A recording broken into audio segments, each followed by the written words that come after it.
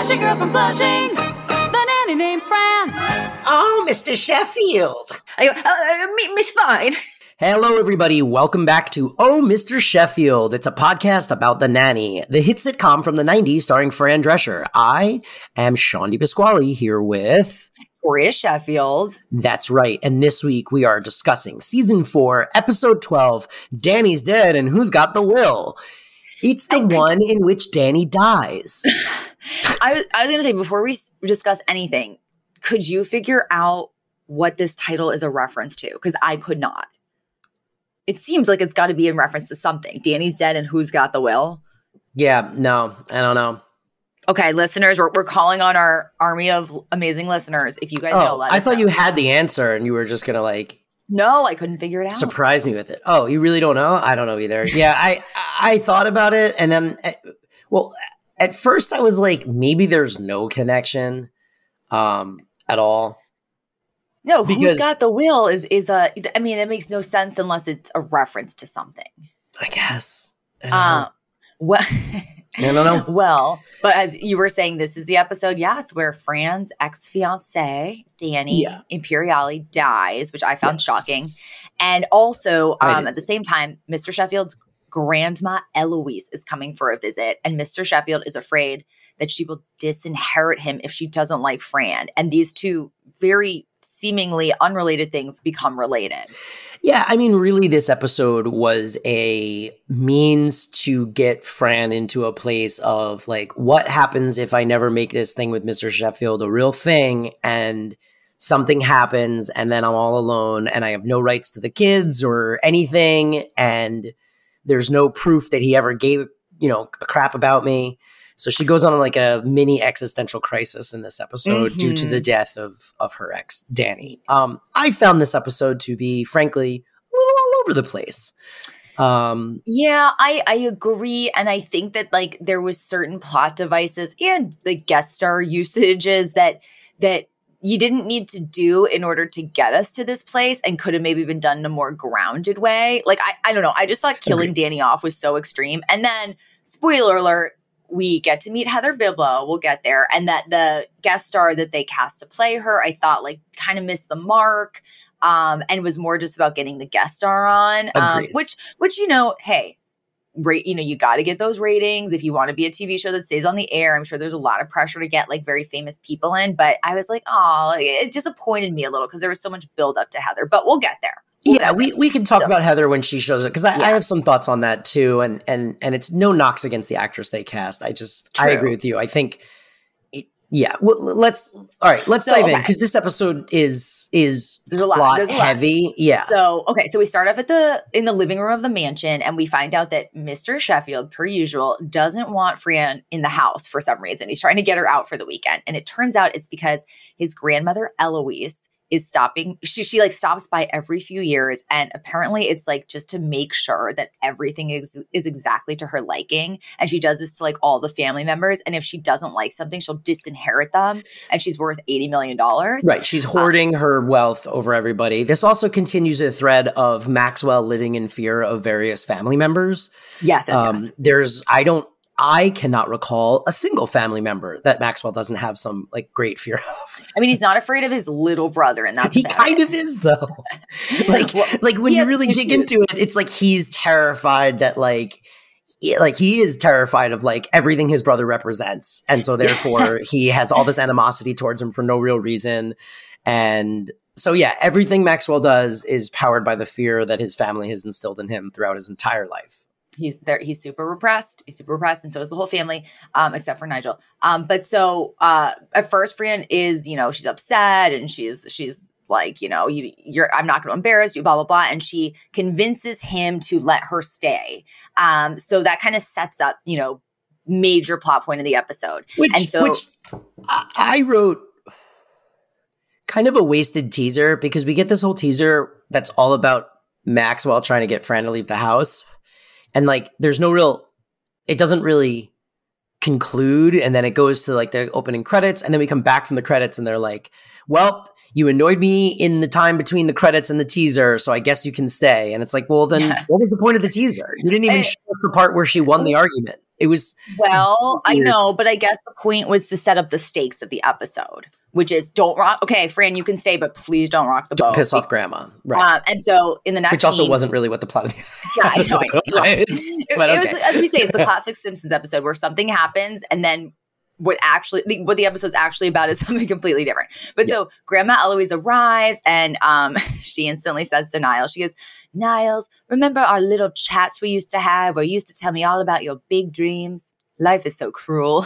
It just is so mean. And just as she's settling in and, getting some tea and everything seems to be going okay. And like Fran is being normal. Fran gets a call from Sylvia. She takes the call and she runs back into the living room, hysterical. Turns out that Danny Imperiale, her former fiance, is dead. And I didn't expect this because I had actually forgot this was the plot of the episode by the time we got here because of all the Grandma Eloise stuff that just happened. But so that brings us to Danny's wake. And it's kind of funny because Fran and Val arrived to, this little house in Queens and there's an open casket. And Fran is wearing tiger print. And she's like, oh, I hope, I'm not dressed inappropriately, but I just felt I really should wear this because Danny always called me his little tiger. And then she looks around and there's 12 other people in the room all wearing tiger prints. Okay, let's pause for a second. First, I hear you about was it necessary to kill Danny of it all? But I felt like Danny's been such a minor character throughout this whole show anyway that it didn't really impact me one way or the he could have been dead this whole time and I would have been oh, okay, yeah, I guess he died in an episode and I forgot.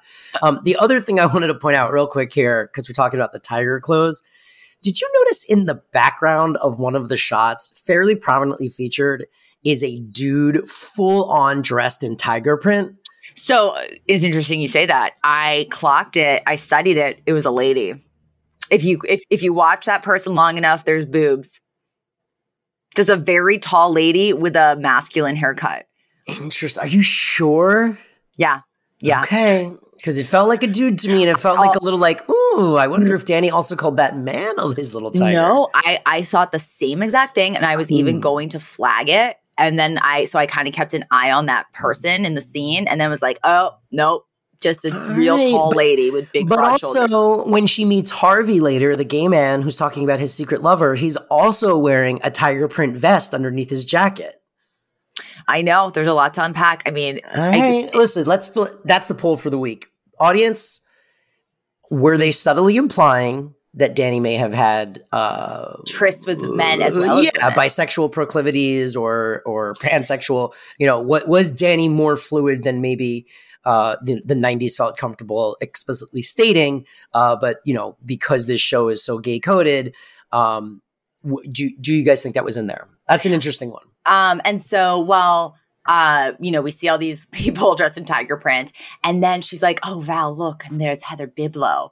Okay, Heather Biblow, played by the iconic Pamela Anderson of international Baywatch fame. Yes. And here's the thing. Pamela Anderson is actually a great comedic actress. She was totally fine in this part. It's just that, that's not who I imagined Heather Biblow would be. And she didn't even have, a Queen's accent. And I just think that we kind of, this whole plot line could have been a lot more interesting. Maybe if it was more an episode about Fran bonding with Heather Biblow after, years of animosity and maybe, figuring out how she's feeling about the situation with Mr. Sheffield through that or something. But this was very much okay, we're going to have Pamela Anderson in for 90 seconds and then we can, advertise it in commercials that Pam Anderson is a special guest star. I completely agree. I felt on the accent front, I'm glad they didn't force her to do an accent that she couldn't pull off in a convincing way. And I did think that she actually had some good comedic timing in this episode, but much like you, I agree. This is not who, the lore of Heather Biblow has been built up so heavily on this show, and Fran and all of the people, certainly Val and the other random people we've kind of met from her, home life or her youth, they've all been queens, women, so the Heather Biblow it all really just didn't track for me. Now, I understand wanting to make Heather the antithesis of Fran, Fran's, Jewy and from Queens and a brunette, and Heather's, a blonde lady who's not like that. I sort of get that, but I feel like if they were going to do that, I almost would have preferred them to lean even harder into how much Heather isn't like Fran. Mm-hmm, and this just felt like, hey, look, we got Pamela Anderson, and how can we use her? And that's it. Yeah. And then I also felt because, and I think Pam did a pretty good job in this, but I do also wonder if Pamela's limitations as a comedic actress didn't limit the amount of screen time we got for Heather, because like you said, I also was like, oh, cool. We're finally going to get the big, Heather Biblo, Fran, square off in a couple of scenes. We'll finally get to see the animosity that's built up through all these years kind of pay off and play out in an interesting and funny way. And it kind of doesn't. And I wonder if that's because they built Heather Biblo up so much that they didn't know what to do with the character, or if it's because they got a cool guest star, they decided to use her for this episode, and then they just had to commit to who they had and write to her strengths. Yeah, I think it's probably that. But but then sort of the real like interesting part of this scene, or the thing that kind of makes it significant, it's actually not meeting Heather Biblo. And I'll just breeze over the fact that Fran loses a sandwich in the casket and has to go fishing for it. Yeah, but, it's a very funny it's scene. Funny, but it's a good bit. But the real, like, I think, essence of this scene is, so Fran ends up talking to this man who's at the funeral, and he's clearly like an openly gay guy. And he starts telling her that, he can really kind of relate to the grieving process. He's like, I lost my partner, I think it was Bernard, my partner Bernard 6 months ago. And he goes on to say something really sad. He's basically like, it's been really awful because his family just doesn't acknowledge that I ever existed. I'm basically persona non grata. And it's like, I'm not acknowledged by all the other people who were important to him because, like, he was not out, basically. He's not out to his family. And also, this was, kudos to the show for addressing something like this in the time period where they're addressing it. But there's also a lot being said here about the fact that, gay marriage was not legal yet.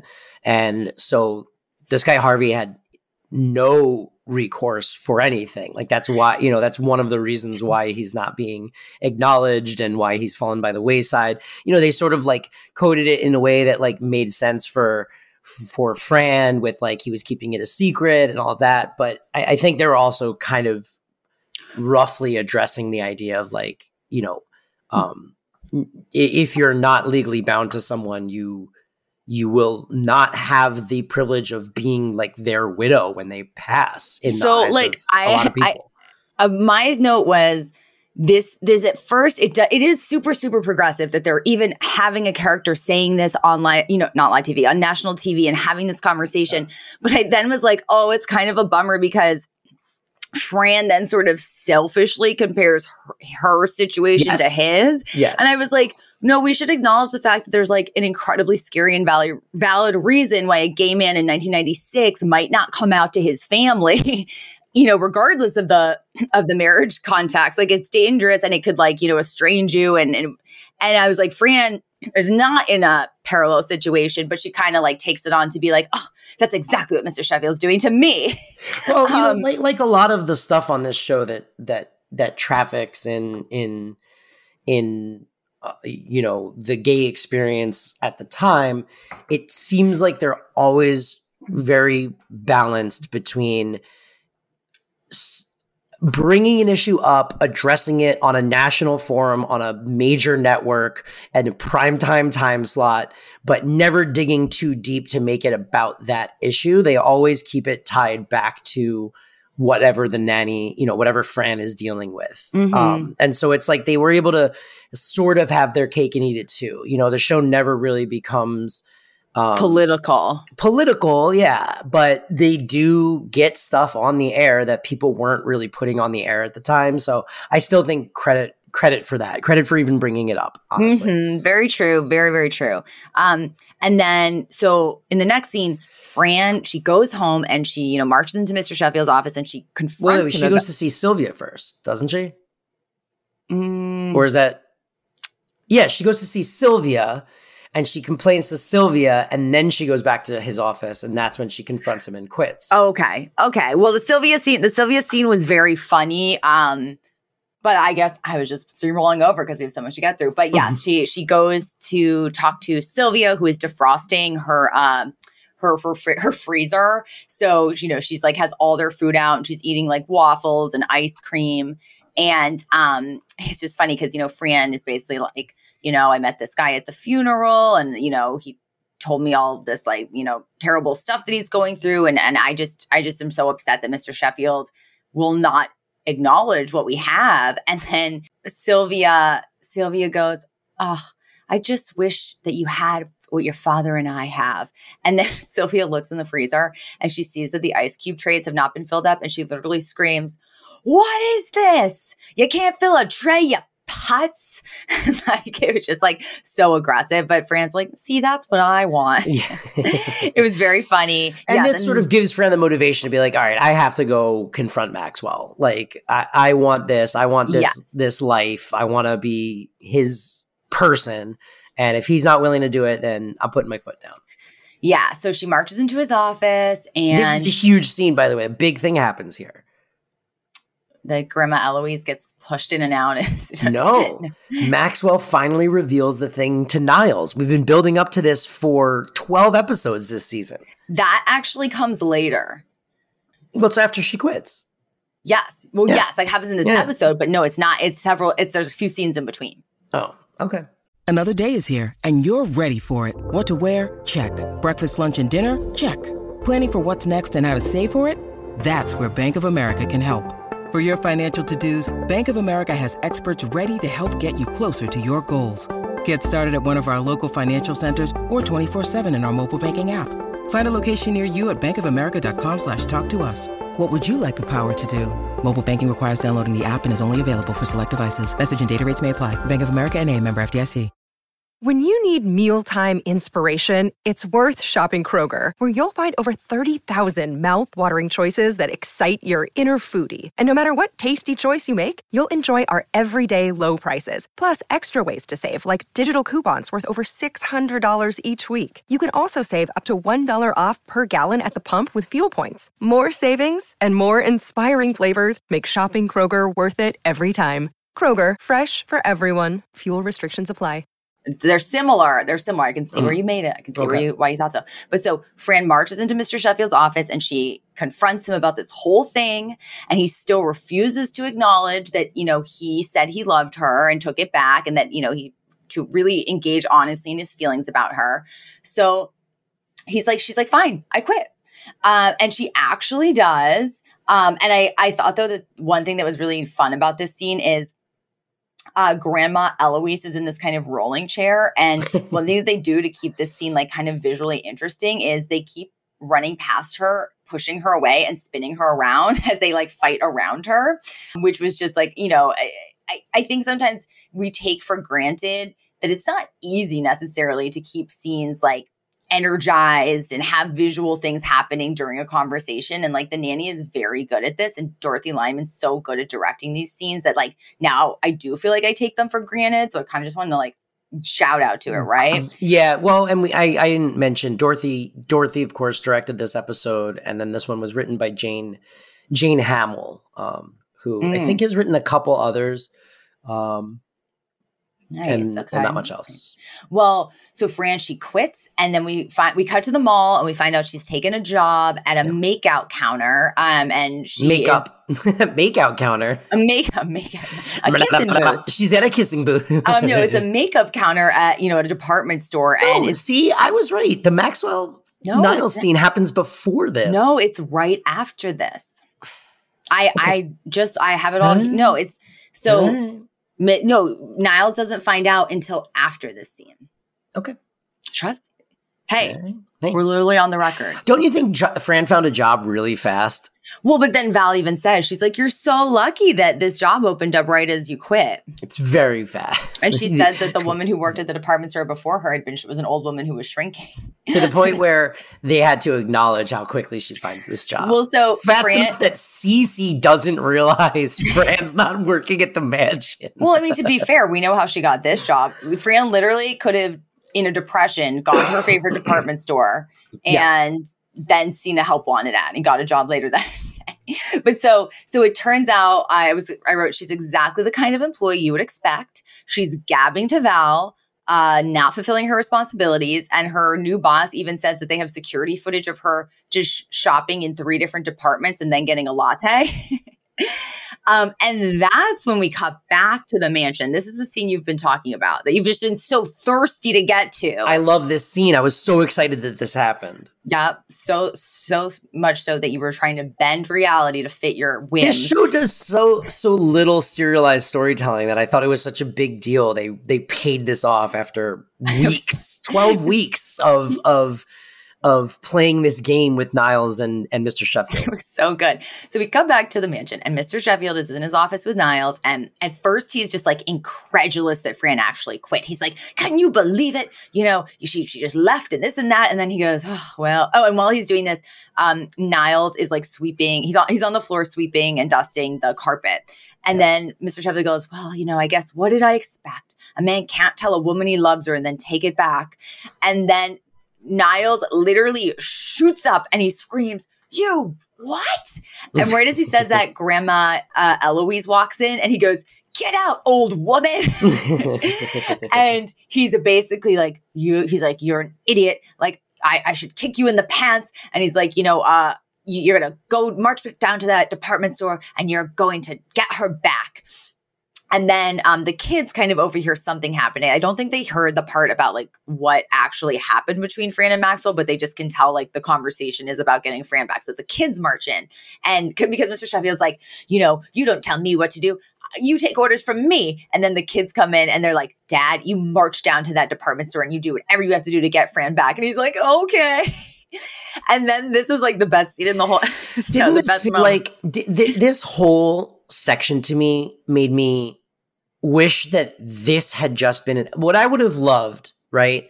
I would have loved an episode that opens with Fran pushed to her limits, Fran quitting.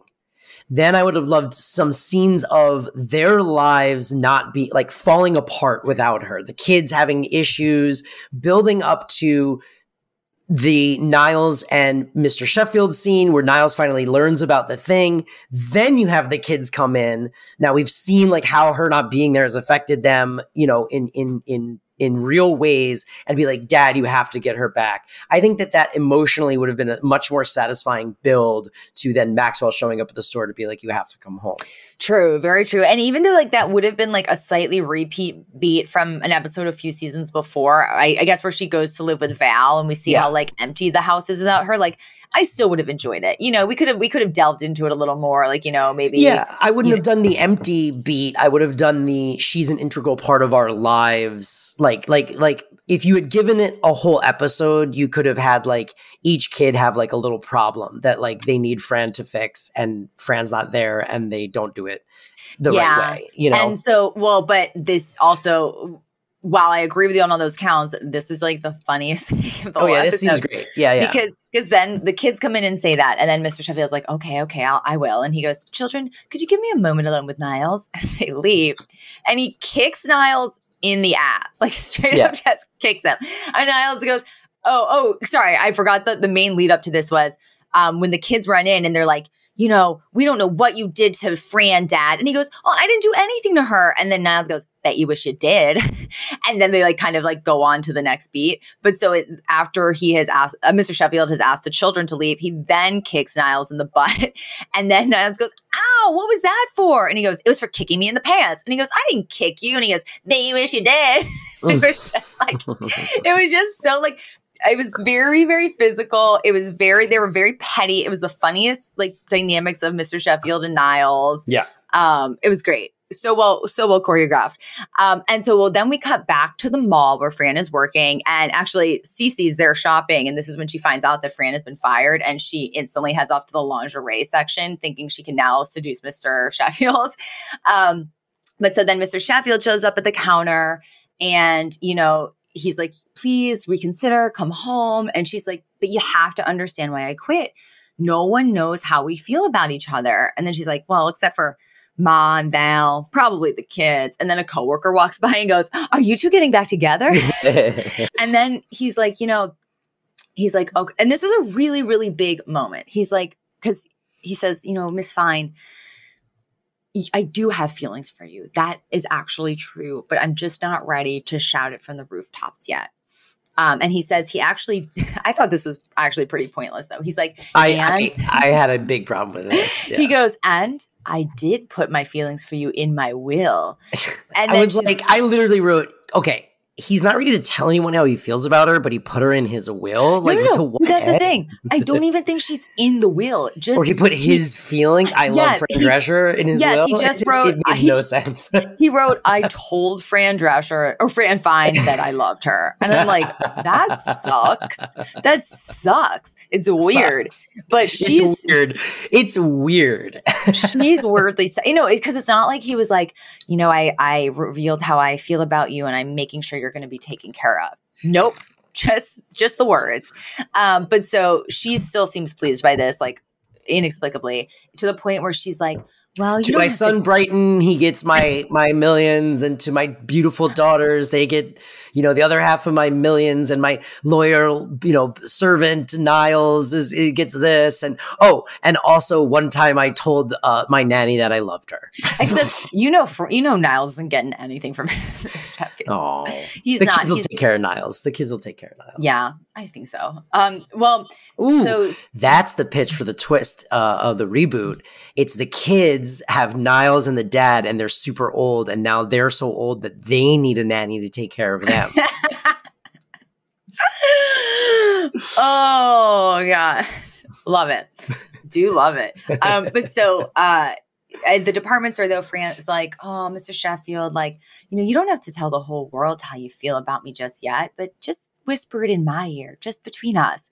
And of course, she's like, close your eyes. And so he closes his eyes, and she ends up broadcasting it over the loudspeaker. And he's like, I love Miss Fine. And Cece from somewhere else in the store hears it and literally howls in despair. Yeah. But so that was like, the main thrust of the episode. And then we cut back to a short little scene at the mansion a few days later where Yetta and Grandma Eloise are sitting next to each other.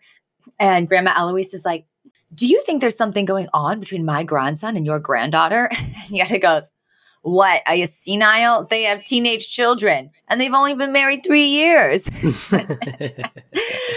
then the last little button on this episode is another little Heather Biblo, Pamela Anderson moment where they're at the mansion, and she's like, oh, Fran, thank you so much for inviting me over. I've been so lonely since Danny died. And she goes, and I can't imagine being with any other man besides him. No sooner does she say that, does Mr. Sheffield walk in, and she's like, who is that? And Fran's like, he's gay, pushes her out the door. Mr. Sheffield is then watching Pamela Anderson leave with his like jaw on the floor, like ogling her. And Fran just goes, she's gay. And that's the end. Womp womp. The Eloise plotline felt completely wasted to me. It felt like there should have been something in that Yetta Eloise scene to button that plot, but instead it was just like kind of a cute bit. And the Heather Biblo stuff, again, it was fine. But it did fall into the trap of like what everyone did when they cast Pamela Anderson in something, which was like, she's hot. Like that was the bit. The bit at the end was just like, she's sexy. Like there was no like, I don't know. Agreed. Through no fault of Pamela Anderson's, I will say too. It's like she was worked with what she was given, and I think she did a pretty good job. I wish that she had been given more to do, or I don't know, and I don't know if it's a case of like no one trusts her to be able to be a good actor, so they don't give her anything to do, or they try to give it to her and she can't pull it off, so they take it away, or I don't know what it actually is. Hey, let's call Pamela up right now. I'll text her. But before then, we should move on to segments. And now, segments. Segments. Yeah, no, I think we should move on to segments. We can move on to our segments. And now, segments.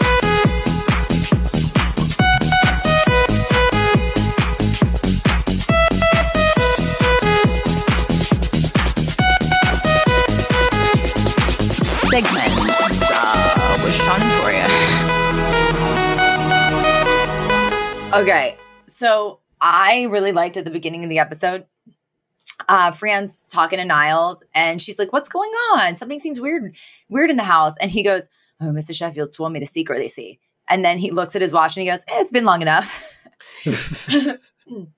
I also loved the Sylvia screaming, what is this? You can't fill a tray, you putz," to her husband. That was my line of the episode. That was that. And then also when they're at the funeral and Heather Bigelow's crying and Fran goes, "Oh, who would thought she'd be so alone and miserable?" And then there's a beat and then her and Val smile silently at each other.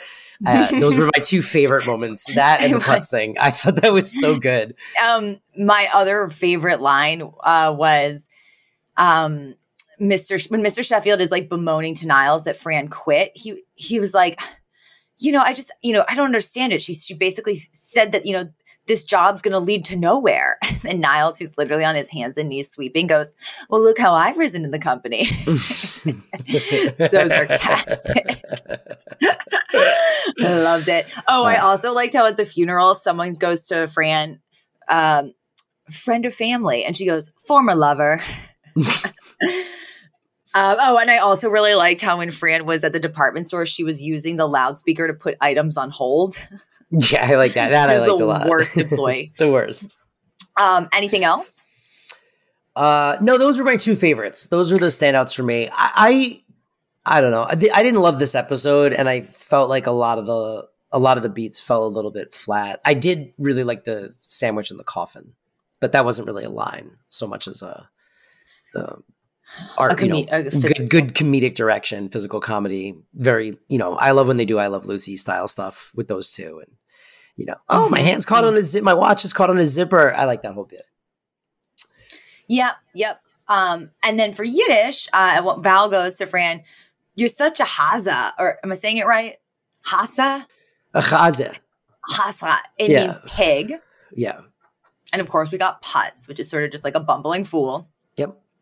And trivia, short but sweet, the living room set that's used for Danny's wake is the same living room from All in the Family where Archie Bunker lived. They just decorated it a little. That's fun. Really? Mm-hmm. Man. And I looked it up online. You could definitely see how it was like the same sort of like foundation and skeleton, but they did sort of like change the wallpaper and stuff. Yeah. Yeah. I mean, that doesn't surprise me. The first time I ever worked on a show that was shooting on the Warner Brothers lot, I was like a PA, and they sent me to the props department there. And it was like incredible to me how well categorized and detailed, and like they don't throw away as much as you would think they throw away. Like there's whole sections of like big slabs of flats and walls that are labeled like Malcolm in the Middle House or whatever. So yeah, it doesn't surprise me that they were like, yeah, we have this like great set, like it's on a stage, we can redress it for however we want to dress it, and why get rid of it? Just continue to improve it over the years instead of having to rebuild from scratch, all of the skeleton of it all. So that's pretty cool. Neat. Yep. I would say in general, like everyone probably imagines like, TV shows, movies, like Hollywood, it's just like fun, creative. All of our creativity is built on extremely rigorous, organized, detail-oriented people and systems. Well, it's the creativity, the spark of creativity at like the writing stage is completely free and open. But then once you get to any kind of serious production stage, it's like that creativity then gets filtered through a lens of like budget constraints, and then the various departments like extreme organization to make sure that everything goes off without a hitch. It is really interesting how you take like this unbridled creativity and then filter it down through a lens of like rigid organization until you get a finished product. And for the Fran or the Cece or whoever you related to, did you relate to anybody specifically this episode?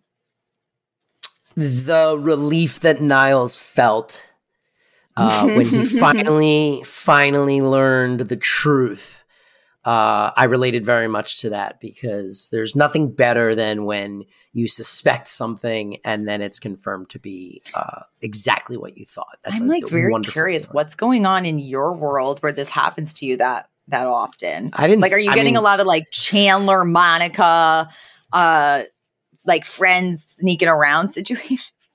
Yeah, don't worry about what my friend group does. No, I am curious. Like, when has this happened to you where you've been like, I just suspected this so much? It happens all the time. I mean, it's not just about like relationship stuff, but it happens all the time. I'm constantly assuming the worst of people, and then they're confirming my assumptions. I was just saying, you're like, we got a Columbo over here. He's just, you know. Hey, listen, I'm good at sussing out people's dirt. So let that be a warning to everyone. Clean up. You heard it here first, people. Yeah. Clean your backyards because there's no secrets that can be kept from Sean. No stone goes unturned when you're friends with me. Meanwhile, I related to Grandma Eleanor because I felt like this woman got such a bad rap. She spent most of the episode being screamed at and abused, and yet she has the reputation for being a terror. And I was like, this is how I feel. Like people, like, if you'll listen to like friends, my friend group, they just like love to be like, Tori is the worst. Tori brings nothing to the table. Tori is a slob. And I'm like, I'm really not. You're all the difficult ones. I mean, this goes back to the problems that I had with this episode. I actually think these would have been two very strong different episodes. And instead we got one sort of okay A and B plot.